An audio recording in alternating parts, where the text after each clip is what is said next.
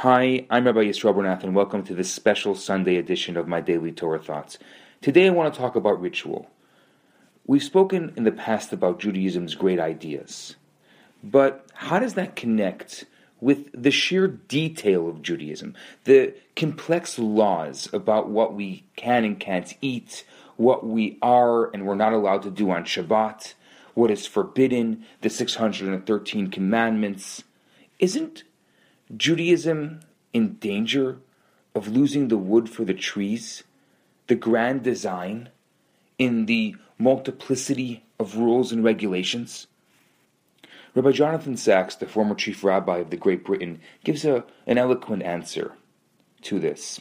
He says that if you look at books like Outliers or Bounce on what makes people great, what is it that some have and the rest of us don't, whether it's in sports, or it's in literature, or it's in music, or it's in science? It's a key question, and there are some fascinating stories on the way to answer it.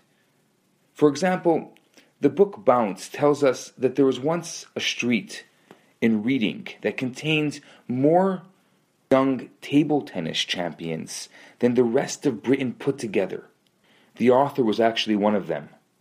Then there was this Hungarian Laszlo Polgar who decided that even before getting married, that his children would become chess champions. Eventually he had 3 daughters, and they all did become chess-playing stars. So clearly then, genius can't all be in the genes. There's no reason to suppose that a table tennis gene suddenly appeared in a particular time and in a particular place in Berkshire. The answer turns out to be the neuroscientific equivalent of the old joke. A tourist stops a taxi driver and asks how to get to the Royal Festival Hall, and the taxi driver replies, "Practice, lady, practice." Which is exactly what champions do. They simply put in more hours than anyone else. Actually, the magic number is 10,000 hours. That roughly 10 years of deep practice is what it takes to reach the top in almost every field. Even Mozart, the classic example of a child prodigy, turns out to confirm the rule. Mozart's father was a considerable musician himself, as well as a dominating parent who forced young Wolfgang Amadeus to practice music constantly from the age of 3. Although he achieved brilliance as a performer by the age of 6, it was not until his early 20s that he was composing works of genius. Now, what is new in all this is our understanding of the neuroscience involved. Each new skill reconfigures the brain, creating new neutral pathways. It seems that the substance in the brain, I believe it's called myelin, whose function is previously not well understood, wraps itself around these pathways, making the connections speedier the more they're used. The result is that practice makes certain responses immediate and intuitive, bypassing the slow, deliberative circuits in the brain. The more you practice, the less you need to have for conscious thought, kind of like driving. That's why after years of driving, we don't need to think about gear changes or the way we did when we were still learners. None of these authors, as far as I know, have applied their findings to religion, but they have huge implications for the very question on ritual. People tend to think that what differentiates religious people from their secular counterparts is that they believe different things.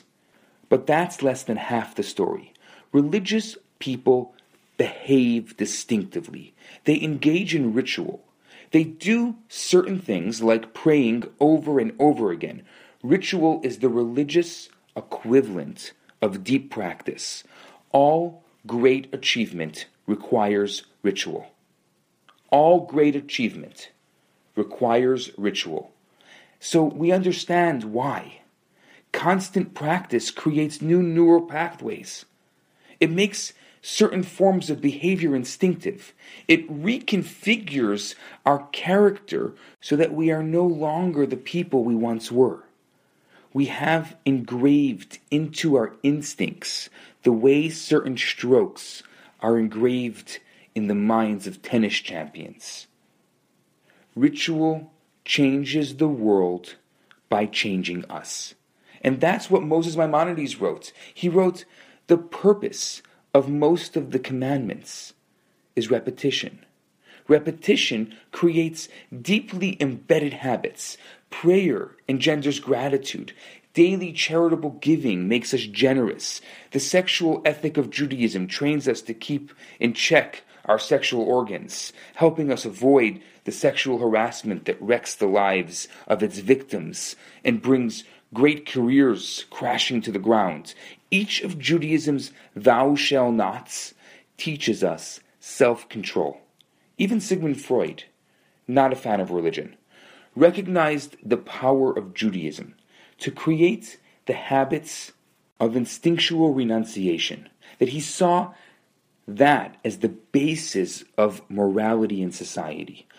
So religious ritual seems to turn out to be deeply in tune with the new neuroscience of human talent, of human personality, and the plasticity of the brain. You see, Judaism never forgot what science is helping us rediscover, and that is that ritual creates new habits of the heart that can lift us to unexpected greatness. I'm Rabbi Yisroel Bernath.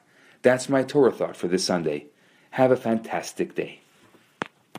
Hi, Rabbi Bernath here. I have some great news for you. My popular 4-week course, Kabbalah for Everyone, is available right now for free for the next 50 people who download it.